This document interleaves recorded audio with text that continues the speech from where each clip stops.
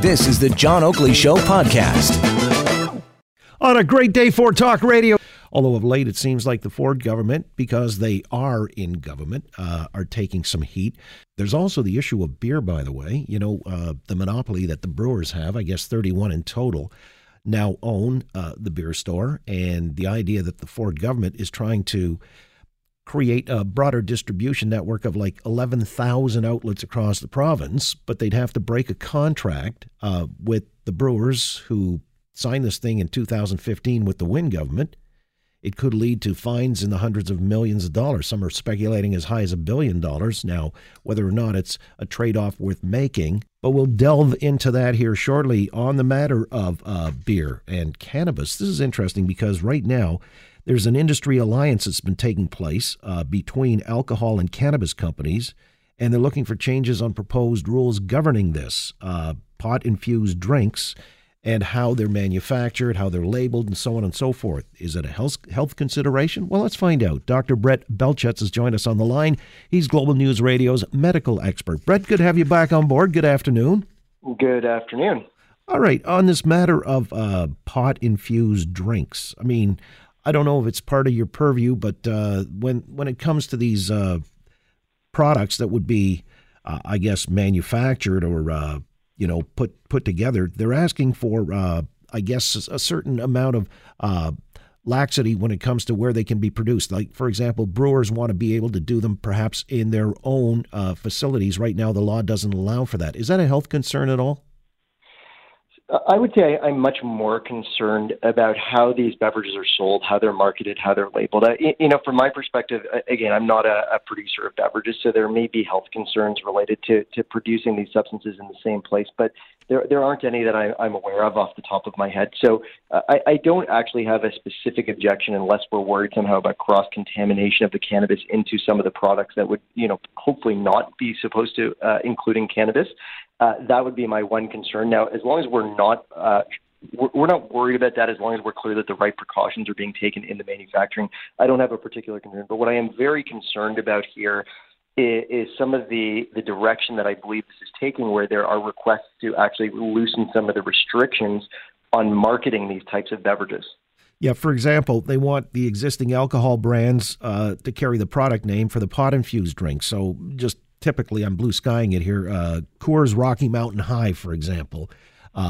Is that going to be presenting any risk to youth or anything else that we ought to be concerned about, or is it just something that might be efficient for these people who are producing the product? Well, it is concerning. I think whenever you're introducing a new type of product with new substances in it that could be potentially dangerous, addictive, et cetera, I think we have to be very clear in terms of how they're labeled, and very clear in terms of making it understandable to the consumer what it is that they're going to be consuming and what risks they're taking. And so I have a number of concerns that if you have labels that may, unfortunately, not through any intentional effect on the part of the producer, but just through, the confusion of what the names mean, may actually confuse consumers and believe they're having just an alcoholic beverage when in fact it's cannabis infused. That actually could be quite dangerous. And so I would have great concerns. I think we have to be very clear when you have products that contain cannabis, that this is a cannabis-containing product, and that is first and foremost what people need to know, because cannabis is the new ingredient on the block that people aren't aware of, and they aren't aware of how it affects them, especially that a lot of people aren't aware of how to take it safely in an oral formulation or a beverage formulation. And I think we have to make sure that people know before they know they're having an alcoholic beverage that they're having a cannabis-infused beverage. Right. And this is part of the rules as they exist right now with the big brewers and I guess the companies that are involved with cannabis production can't use the existing names or brands on cannabis drinks. Molson can't, Labatt's, that kind of thing, and they want those rules relaxed, as I understand it. But let me move away to ask you about edibles are coming online as well, and is there a risk or a danger? I mean, look, in your line of work where you're frontline medical care, do you treat people that are coming off bad highs and such, and do you think that there's a concern with edibles being introduced into the marketplace freely? So to answer your first question, absolutely. I regularly do see people in the emergency room that are having symptoms from the usage of marijuana. And as much as marijuana has been sold as a benign substance with no risks, that's just not the case. So there is a fairly decent association between marijuana use and a number of psychiatric symptoms, such as psychosis, such as paranoia, such as agitation and anxiety.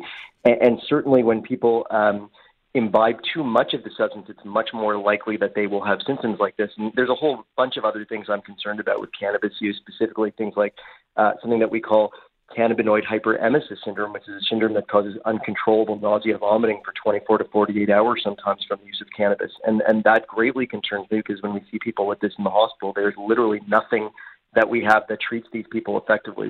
We have to watch them suffer and wait it out. But that being said, my greatest concern with some of these edible forms of cannabis is that the effect of taking the cannabis into your system is delayed, that people have no idea how much cannabis they're actually getting relative to the way that they're used to taking in cannabis, which is smoking cannabis, where the effect is actually quite immediate. And so what we often see is people will imbibe some cannabis. They will have no effect that they can feel within 15 to 20 minutes, and they imbibe some more, and then they imbibe some more.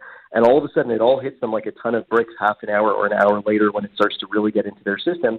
And you go from having a very low dose to a very high dose that is much more than the people are able to tolerate very quickly. And that's when we get into a lot of these bad effects like the vomiting, the nausea, the psychiatric symptoms. So I have a great deal of concern over the safety of edibles being out there. And I think that these especially have to be distributed very carefully and labeled very carefully in terms of how they can be used. Well, is your sense the medical community may not have been adequately consulted before legalization came into play? I have to believe that this decision to legalize cannabis was much more a political decision than a medical decision. I don't remember a lot of consultation with the medical community, and whatever opinions were put out there by the medical community were, for the most part, in favor of caution with regard to legalization, to say this is something that if we are going to do it, we have to be very, very safe about how we do it, and we have to be very clear in terms of the rules and regulations and processes that we have in place to make sure that harm does not occur. And that's really not the way that I've seen this happen. I've seen this really happen very quickly. There's a lot of confusion about the rules. There's a lot of confusion about the labeling. There's a lot of confusion about where and when people can consume cannabis or smoke cannabis. So, overall, I would say I've been disappointed in the way that this has happened.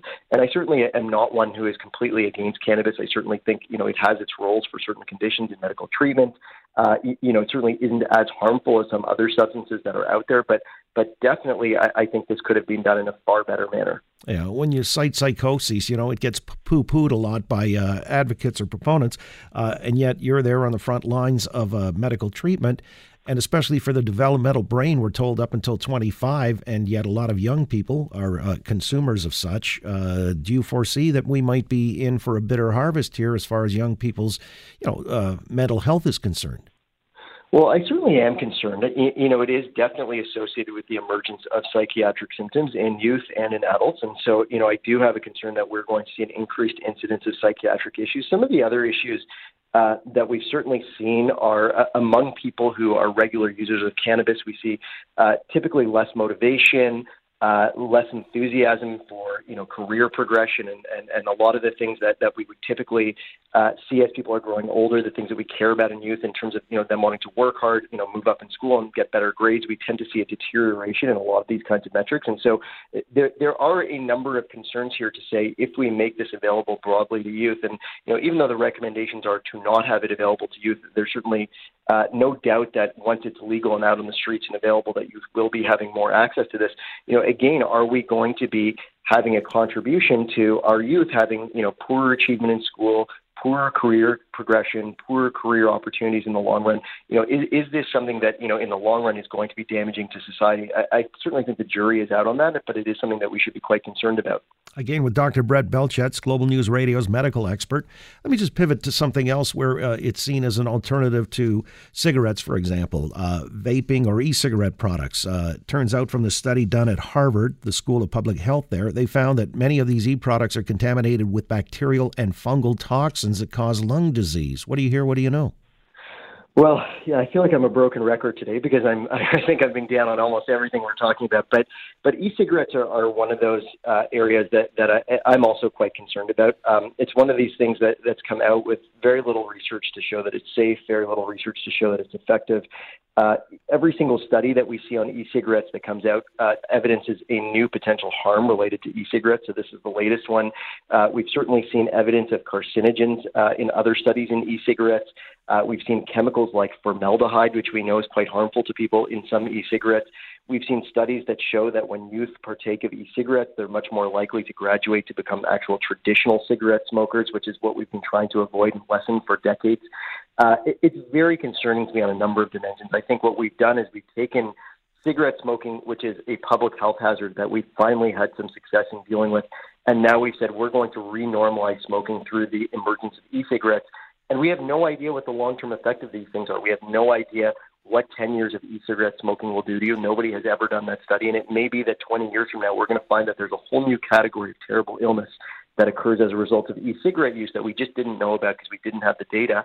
And alternatively, are we going to find that we've created an entirely new generation of regular traditional smokers because we made smoking a normal and acceptable habit again? So I think on every dimension, it saddened me that this is something that's emerged recently. Yeah, as a public health consideration, you cited. Finally, let me ask you about public health, because now with the cutbacks to public health here in Toronto from the Ford government of $1 billion, say the critics, it's going to compromise the health and certainly in things like vaccinations, daycare inspections, food safety, so on and so forth, student nutrition. Ford government disputes that, says it's really only a minute part of the overall budget, and they can make up for that. How do you, as a frontline operative in the medical profession, see cutbacks in public health? Is it going to compromise the quality of health services in Toronto? That's a tough question. I think certainly being a physician and not a politician, my experience with public health certainly focuses more on the essential services that they provide. Now, the bigger question is this funding cut going to affect those essential services? And, if you read some articles, there are certainly some dramatic and worrisome statements being made about the budget cuts. If you read other articles, it's actually, it's over 10 years. That is the sum total of cuts over 10 years. And, the percentage-wise decrease is actually quite small if you read other articles. So, the bigger question is if we look at the budget for public health, which actually has gone up in Toronto quite considerably over the last few years, what percentage of that budget is going to essential services versus non-essential things where there are savings to be had? And to be honest, I'm not sure because the accounting of where that budget goes isn't available. It's not something that I'm aware of. And so, if this results in the cutting of vaccination programs and food safety programs, absolutely, I think that that's a big concern. If what we're talking about is cuts that actually, are addressing areas where there just are savings to be had, because we need to have savings across the board in our budgets. Right now we're struggling to fund things like hospitals and physician care, et cetera. Certainly we need to be mindful that budget is limited in all areas, and I think we have to look for savings where we can find them. So again, what I would say is really, as long as this is not cutting those really significant and important frontline programs, I'm open to potentially, understanding it better, but we have to be wary. I think we have to watch what is getting cut and what's not. Again, it's a political football. I'm sure we'll kick around from time to time. I appreciate your weighing in as always, Brett. My pleasure. You have a great day there. Thank you. Dr. Brett Belchetz, Global News Radio's medical expert on the matter of provincial cuts and other areas where the province is wading into big-ticket items. Here on The Oakley Show, Global News Radio, 640 Toronto. Thanks for listening to the John Oakley Show podcast. Be sure to rate, review, and subscribe for free at Apple Podcasts, Google Podcasts, and anywhere else you get your on-demand audio.